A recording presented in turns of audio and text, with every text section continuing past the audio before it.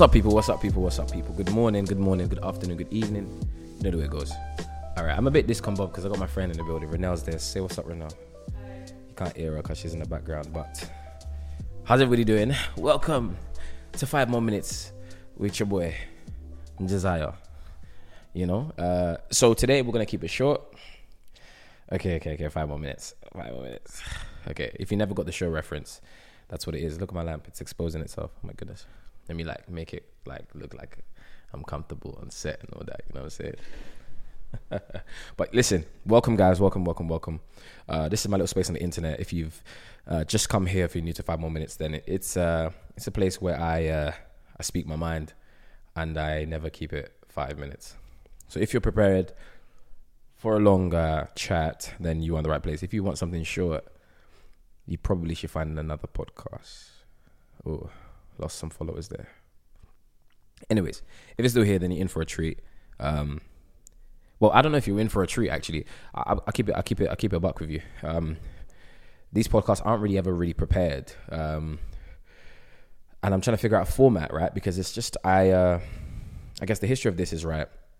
I used to write some written pieces, this open diary, and I think it'd be very important as a black male to share some of the things that cross my mind, cross my heart, as I cross this intersection of like humanity and faith, walking as a Christian in the 21st century, in 2022. What does that really look like? What does it sound like? What are the thoughts? So I'm still figuring out a format, but I don't know if it needs one, majorly because not everything needs a format, you know? I feel like I should put some glasses on. I feel like it feels more like intellectual. Right? Cool. I'm going to give you guys the nice glasses, the jiggy ones, because they're close to me. Hold on, guys.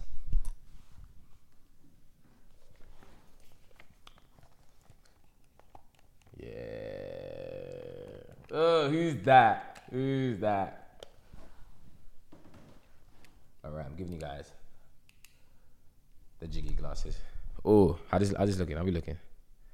Great. It's not as intellectual as the other ones, but these are some good jiggy glasses. But this is actually, I can see you. Wow, blindness is really a thing. But yeah, I guess I'm thinking of like 3 questions I would want to ask myself each episode, as we intro and get comfortable. So I guess if you're listening, you right now should be getting yourself a cup of tea, because it's always a long intro. Long intros for a long chat. How about that? Yes. All right, let's do this. So I guess I've been thinking of like 3 questions to ask myself. So I guess I'm going to start with question 1. It's not going to be the same each episode because, you know, this one I'm making it up. But hopefully in like 2 weeks it'll be standardized, right? That'll be great. But I guess how am I feeling today is my normal first question. I'm feeling good. And I'm feeling good. And I guess what's on my heart today will explain that idea of why my answer will always be I'm feeling good or I'm good. This is a question I get asked all the time, like, hey, how are you? And I'm like, yeah, I'm good. And everyone's like, oh, like, but how are you really? Like, how are you really? And I think we live in a society that expects, I guess, the tough things to be glorified. And of course, in the name of mental health, I do believe that we encourage more to kind of really say how we feel. But also as I kind of keep going more and more, and as I push further in Christ, I realize that like there is strength in my strongest answer, in as much as it may not be an accurate representation to my strongest emotion. And because I also sometimes need to hear that I'm good, not to toxically try to dismiss my emotions, but to recognize that I'm greater than them for myself to hear. And I think that's been very important for me. It's something that's carried me through everything. And this is not to say that, you know, you should never say, you know, you should never actually express how you feel, but it's to say that your life does move in the direction of your strongest thought. And I do believe that, which means even if the whole world is crashing down, I think my answer, truly in my heart, in the hope of that moment, is I'm okay, right? And I guess that's the first question. I guess even to lead off that is,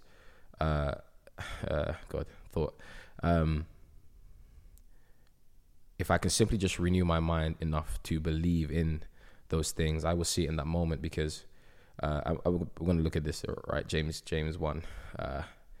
If I count everything as joy and count everything as like an honor, then the trials and tribulations of my life are incredibly purposeful. And actually life is incredibly joyous, not because every moment is joyful, full of joy, but because I've decided that life can only truly be joyous, that I can only find deposits of joy in what should look otherwise. And that is the minimum of my acceptance in life. And I am absolutely trying to make that a lifestyle. And I believe I'm getting there comparatively to maybe a few more years ago. So that's number one. That's question one. Number two, I don't know. Question two is like, what's your thoughts today? I guess those are my thoughts. And I guess number three, there's no number three. So we're going to get into what I was going to talk about today, which really is that joy and that honor and privilege, I think, to live and to be alive, which is something I've really been thinking about lately because, the world and the world is in an interesting time. And I think of all crushing moments, I think it's imperative that we see the beauty of even being able to witness pain, feel pain, because, we're alive, innit? So we can feel pain, innit? Which is great. I was talking to Renelle in the car, and I think did I talk about that? I did. We did talk about this. So great. This is what's actually on my heart today. Talked about this idea of pain and the fact that I think most Christians have it misconstrued. They think that, the moment I become a Christian, everything is so sweet, which it is. Of course it is. You have Jesus, which is great. Becoming a Christian, you would arguably sometimes have been sold this idea that it's this blissful dream on earth that's absolutely going to be incredible, and there's going to be no difficulty, no tribulations, no trials, no stress, and every pain that I had in my body before is gone. Now, that state is true, right? As a Christian, where I will be and what I will be transformed to, that is absolutely true. But in this moment, in this present transition of my life, I'm absolutely limited to the realities of my circumstance. In fact, if I am somebody that's incredibly broken and I find Christ, I am healed, but there will be pieces in my life that are still broken until the manifestation of that what comes through, which I think is very important. And I think lots of people, are falsely sold this dream that, once you come to Christ, it's oh, wee, nice, fun, roller coaster. But even every fun ride has the effects of gravity, and everything up and nice feels the weight of it coming down. And I believe that as a Christian, I'm learning to be more accustomed to the reality that tribulations and trial are absolutely a part of my dish. In fact, as a Christian, they're a consequential part of my dish.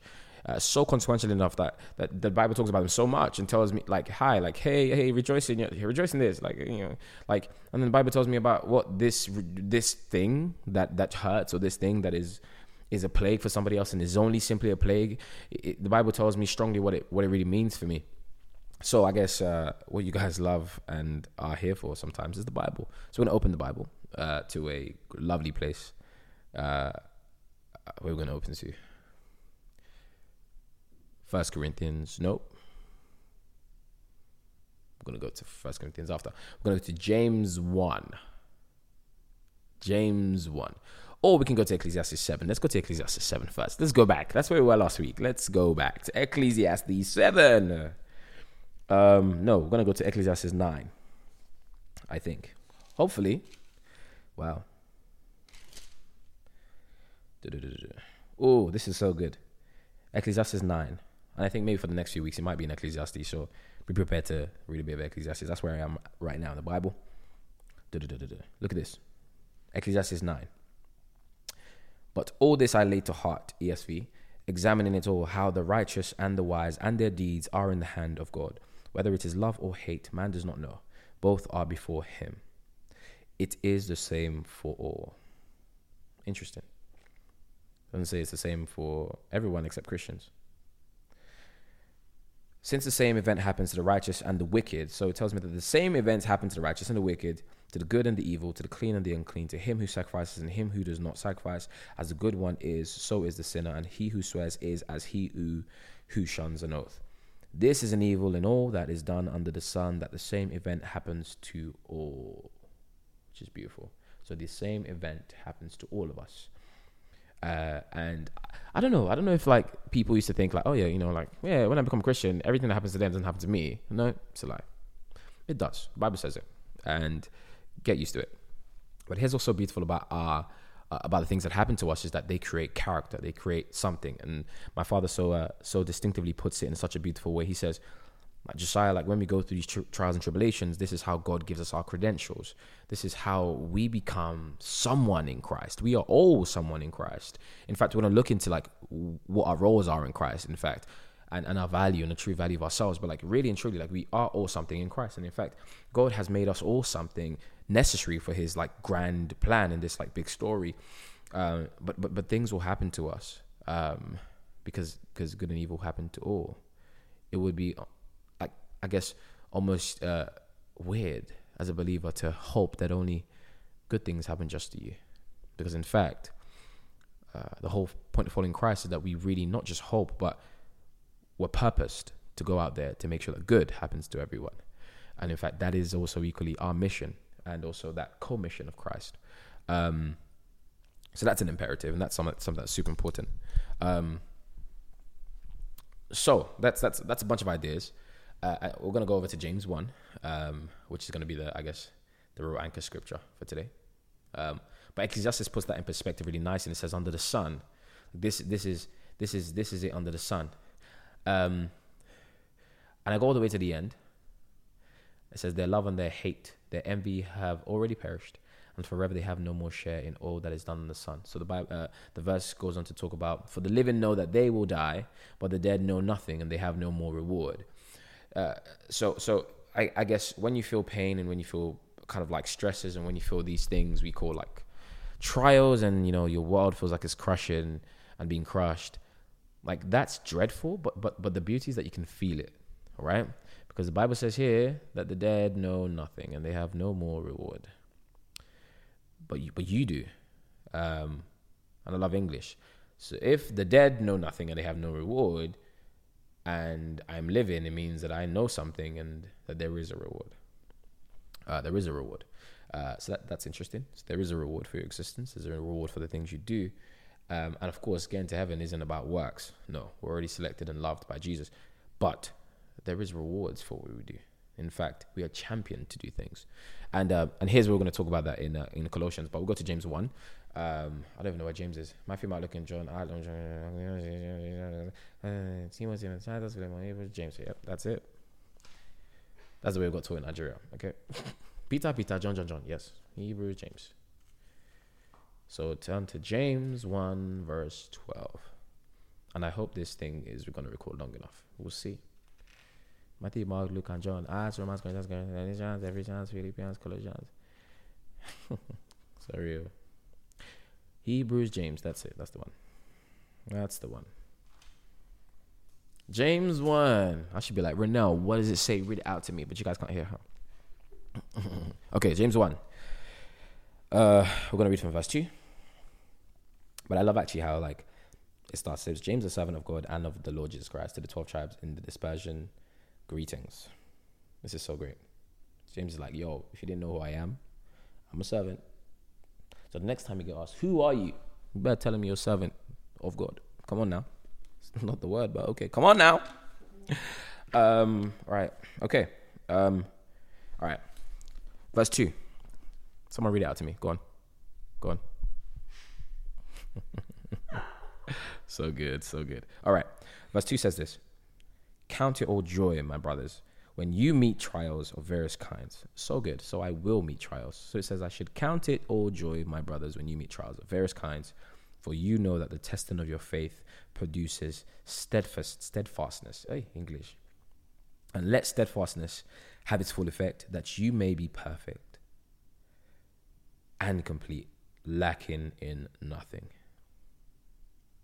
Great. So we actually read this verse in church on Sunday, and it really moved me. And Pastor Joe, which is a pastor, he was like, the term count is an accounting term, right? It's a numerical thing. So counting suggests that there is numerous. There has to be enough to count. But also counting is about taking stock. So when the Bible says count it all joy, it's to take stock of it all and label it as joy. So as you count it, categorize it as joy. So that pain you might have, that thorn that you are struggling with, count it as joy. So as you sort it out in the in the kind of the mess of your life in the moment, as you think, okay, great, this week what's happened? Okay, cool, I lost this thing, I felt this thing, that you should count it as joy. So, you know, in your mind, right, somebody says, hey, like, how's your week been? It's been joyful, bro. That when you look at all the broken pieces in your life and all the pains and the afflictions, that you label them a little, oh, this is joy. The same way you would label expenses, that, you know, this is a business expense or this is a personal expense, that you should label and count it all joy when you meet trials of various kinds. So, are you okay? Well, yeah, I'm good. Is a stance that I should believe in, because my position and my stance has to be accounted towards joy. That is the label. Joy, joy, joy, joy, joy. Joy, joy, joy. Now, a few years ago, a while ago, my dad one day lost his voice. And his voice over time started to get raspy. And we just thought it was something small, right? Nobody really pays attention to a voice change, and everybody's voice changes ever so slowly. I don't know how long after. One day I was in university and my mum called me. And I was doing my final assessment, and my mum said, Josiah, dad has cancer. I said, huh? And he has cancer in his larynx, in his vocal cords. And I remember being disturbed, and I cried. Now, I don't know why I cried, to be honest with you, because I was okay. But I guess at that moment, I felt like I needed to cry. I felt like I needed to acknowledge the emotion somehow. I think a little bit differently about that now. But I remember crying and feeling so confused. I don't know if I was hurt that he had it, or I was hurt that they didn't tell me because they wanted to protect me, and they had already known about this for a considerable amount of time, and I didn't. And from there, progressively, a few years later, maybe a year and a half or two, in Canada, I had a phone call from my mother with my dad choking on the phone, my mum asking me for an asthma pump. That choking would have signaled a 2-week window for my dad to live. But it would also be the moment of breathlessness that would save his life. He would go to lose his voice, have no vocal cords, have a vocal reconstruction of his cords and his neck, and now live the rest of his life with a hole in it. And this situation was so bad that he would then end up for months in hospital by himself, going through the gruesome pains, but also the gruesome reality that as he also hoped to God so desperately that God would do another miracle, as he had lived his life in miracles, going blind and getting his vision back and this and that. He had lived a life of pain, but also of testimonies that had an evident trajectory. And in this moment, he woke up from this surgery a little deflated. And I remember asking my dad, I remember feeling, I was like, I hope he doesn't feel like God let him down. And I called him and I asked, I said, how are you? And he said, and he couldn't really speak, but, like he messaged back, Josiah, I'm good, right? And I couldn't fathom that. Imagine going to sleep with your voice. Sorry, like going to sleep with your voice, waking up, and waking up on a surgery table, and you can never speak again. I don't know if my answer would be good. And it's something I began to investigate as to what does it take a man, and how does he understand that he's actually okay? How does someone's life change so drastically? Someone who all his life had wished to do things like play a saxophone.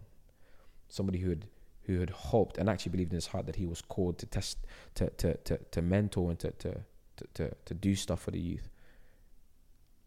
Someone who was raised to see this future with his voice as a necessary tool to amplify God's word.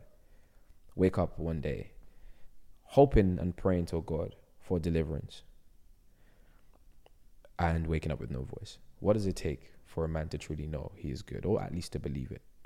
I don't know, but I do believe that my dad counted it all joy, because that was his stance before And that continues to be his stance every day that I know him. And I say this to say, we will meet various trials, tribulations, painful ones in which we will not emerge as these shiny new creatures. In fact, we might end up living a life with more seeming hurt, regard, brokenness, a new pattern of living and a new transformation. And we will think that God hasn't done anything, but in fact he has. And here's the most important part. And let steadfastness have its full effect, that you may be perfect and complete, lacking in nothing. That if God see it fit that my perfection is not in my voice, that if God see it fit that the journey of him taking me where he considers to be complete is the journey of losing everything that matters to me, then I have to consider it a joy that he sees something that I clearly don't. I remember us speaking to my dad after surgery, and it was painful to know that he came home after in a daze. When I got back to Canada, I saw him in a daze after a couple long weeks in hospital. That it was so bad that he would have to suck out his saliva from his mouth for over 40 days. He wasn't allowed to swallow. Didn't eat much food. Couldn't swallow for months. Had a feeding tube for months. I remember him coming home confused. And for 3 days, he would battle with this idea of whether he's alive or not. That the situation was so dire that he didn't know if he was alive or not. He wasn't sure if this thing in front of him was reality or not. He wasn't sure of it. But each day I would remember looking at his face and see this smile, and I would think, my goodness. And I would break down. That what does it take a man in this moment to be so joyful? In fact, as he would clasp his lips with the little that he can say, he would encourage all of us. He would tell us that, Josiah, God is good. And in the little of his breath, he would use all of his ability to still glorify God. Count it all joy. I remember asking him, I said, hey man, how you really feeling, man? He said, as long as God is good, I'm good. And that's become my answer for the midst, the pre and the after of every tribulation. That as long as God is good, I am good. And it puts me in a default position that's eternal. That God has always is, and always will be good. Which gives me a certainty that, do you know what? If I am in his palm, I always will be good. Count it all joy, my brothers, when you meet trials of various kinds, for you know that the testing of your faith produces steadfastness. Steadfastness is this ineffable thing that when you look at somebody and you think, my goodness, like they're just unwavering, like there are people in our lives that absolutely sparkle because they just never move. We call it people who talk with conviction, people who are just really confident, they're steadfast, that their life is leaning in that direction. And it says, let it. And my message and my encouragement, hopefully to you all listening, is please do not allow yourself to miss the blessing of your tribulation. Let it have its full effect. That's what the Bible says. It says, let, to allow. So the natural position as a Christian when you meet trials and tribulations is steadfastness. And that in its inception and in its presence, it has a perfecting capability. It has an ability in that nothingness to give us completeness to a place we will lack nothing if we just let it have its full effect. And I find that maybe somewhere in my life I have not let steadfastness have its full effect. I might have let it have half of it, and I experienced moments of joy, but in the moment of the affliction, all I experienced was the affliction. And I believe that God has so lovingly wrapped something beautifully orchestrated just for me, that I believe is if I just allow steadfastness, as in I allow my unwavering stance in Christ, that faith that is being produced. that faith that is producing that steadfastness, if I let it be, that it will do something perfect and complete. That even as my voice might be reduced to a whisper, that in my spirit, my voice is louder than ever.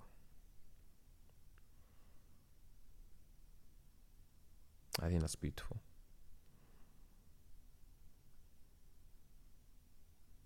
I think that's important.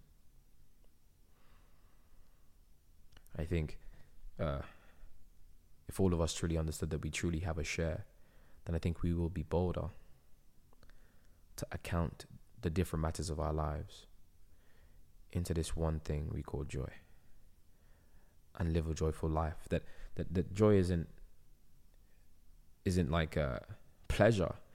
It's more, if I may, more adequately described, I would describe it more as an ever returning happiness, not the ever presence of it, but the ability in my life to truly know that even as I lack that happiness, that in my time I will receive that happiness. In fact, that there is a greater treasure stored in store for me.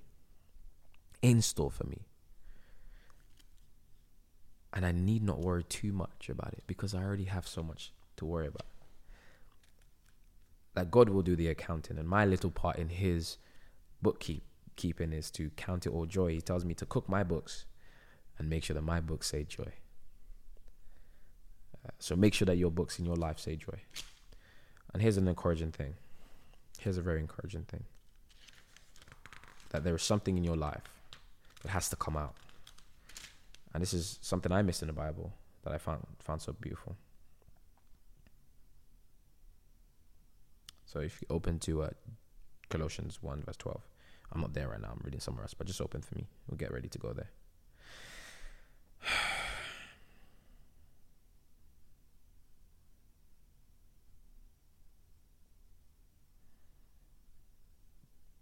Okay.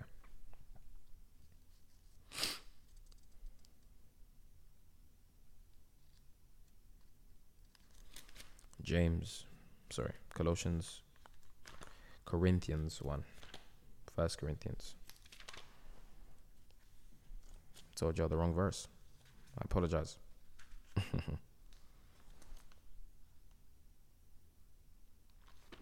Is that still recording?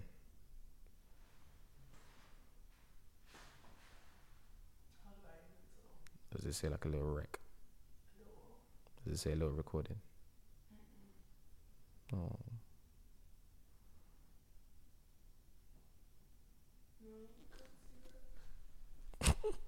What if I lost all that? It's recording.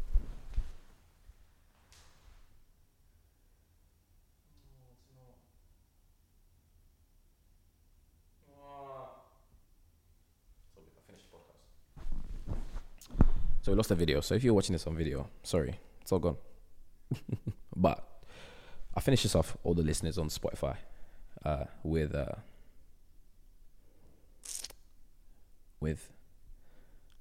1 Corinthians. Super important verse. And gives us perspective on who we really are. I think it encourages you to like take part in this grand story. And I think sometimes you wonder, like, what does God want me to do? Like why did he pick me? What's he trying to do? And you know, like, I don't get it. Like, why me and whatever? Like, what's going on? And why did he send Jesus? And then why didn't Jesus do everything perfectly? Like, why do I still have to do? Like, I don't know. I don't know what questions you might ask yourself. But I do believe that God always has a purpose in his design. And in fact, his word says that my treasures are hidden in my word. And here's one treasure for you. That is mostly read, mostly understood. Even before I go to that, I might even go to a different place.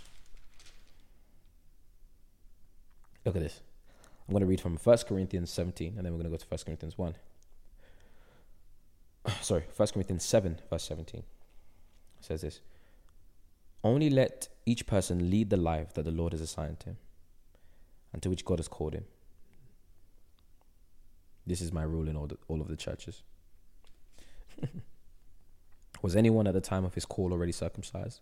Let him not seek to remove the marks of circumcision. Was anyone at the time of his call uncircumcised? Let him not seek some circumcision. For neither circumcision counts for anything nor uncircumcision, but keeping the commandments of God. I.e., it doesn't matter how you came here. Maybe you came here and you grew up in a Christian family. Maybe you didn't. Maybe you grew up with this circumcised, maybe this circumcised. All doesn't matter just for the sake of religiosity. Actually, what matters is that you keep the commandments of God. Each one of you should remain in the condition in which he was called. So if you were called, remain in that position that you have been called. And I think as Christians, young Christians, we often feel this thing that there is something that sin can do to us to make us feel, to make us become uncalled. And I believe that if you are called by Jesus Christ and you are called and you are selected and he has loved you, you are called, and there is nothing you can do to unwind and unbind that love, that you are called. And the Bible says here, stay there, stay in that call, like stay there, remain there, keep that commandment, stay in that call. Don't let the devil seduce you out of a calling, something that has already happened. Do not let yourself succumb to a false idea that you can be uncalled. Stay in that position and trust that God is doing what he is doing in you, through you. 1 Corinthians 1 verse 12. I think it's 12. No, it's not 12. Is it Corinthians? Colossians. Corinthians. Oh. Mm-hmm. Mm-hmm. All right, 1 second, guys. Isn't it crazy? I've been looking at this Bible verse for a while, but we'll find it. We'll get in there. Had some technical difficulties, but we'll find it. Oh, sorry. 1 Corinthians, there is 12. That's 47. That's it. I was thinking 12 is somewhere. 1 Corinthians 12. Took you all the way to the front. I'm so sorry. It's good. Let's open our Bibles. Let's keep opening it, 1 Corinthians 12, verse 4. Now there are varieties of gifts, but the same Spirit, and there are varieties of service, but the same Lord, and there are varieties of activities, but it is the same God who empowers them all in everyone. To each is given the manifestation of the Spirit for the common good. So for the common good in this world, each one of us have a part to play in this manifestation of what the Spirit had intended for this earth.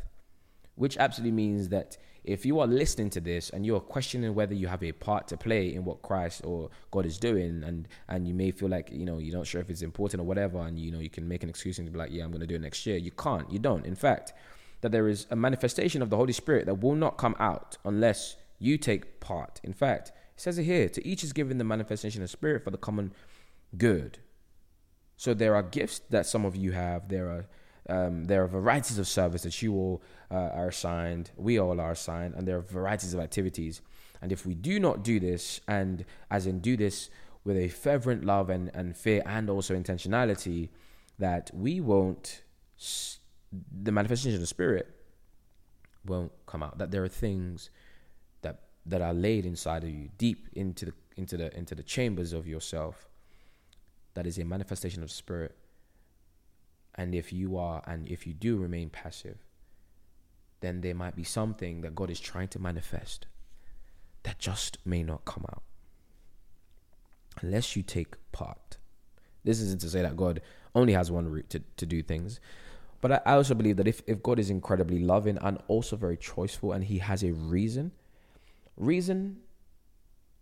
and kind of that idea of purpose, I would believe that God knows that when he gives, that he's given to a place that will work. So if you have in your heart this desire to do something, do it, because the Spirit needs to manifest for the common good. That somebody in your life might just need to meet you for one moment, to have that one conversation that might one day, 10 years down the line, be a memory fond enough that in the desperation of their life or in the desperation of something tough, that word that you said to them in that small conversation is the answer to a question that they have spent their life searching for. That all it took is having that memory. That we need to live our lives poured out enough that people who are deeply thirsty will have the opportunity to have a drink, to have replenishment. That if we just be bold, and we just be brave, and just do. The Bible says be doers. That if you just take part, if we just do what you know to do, that in a moment, with your participation, that there will be things that God has put into you, his manifestation for his common good, for the common good of what he has desired will come out. So please, if you ever thought, maybe you're waiting for maybe a specific word from Jesus, a specific word from God and the Holy Spirit, right? You're waiting for a specific word. Maybe take part in the first mission. Be a part of that mission. But even before you find a purpose, you've already been given one. To make him known. And that's a joy and that's an honor. So handle it well. I think we have to make less excuses and be more intentional. Because God needs to do something on earth. And he, for some reason, chose us to be a part of it. Now, you can look at that as like, a bit careless. Or a bit intentional. That there is parts of our lives, some of us have been so deeply broken that we exist in broken environments that through us will begin to become whole again. That some of us are in deep enough darknesses because our lives will be vessels that will shine light in that darkness. That some of us are in deep places that seem unreachable, but because you exist there and his light reaches you, you will transform that unreachable place. That his light penetrates unreachable places. Also because some of us are there equally. And you are such a vessel to be used. Please allow yourself to be used. Ecclesiastes 9, remember it says that we all have a share. Make your share count. That when you go up to heaven, you show God what you have done on earth. And he says, hey, what were you doing while I was down there? You can say, I was making you known. And that there's this joy and pride that you have in your heart because you knew that you played your part. I think there's something powerful about being on the winning team, but there's even something much more powerful knowing that you scored a point on the winning team, that you played a part, that you might not be the LeBron James, but you know that you passed him that ball.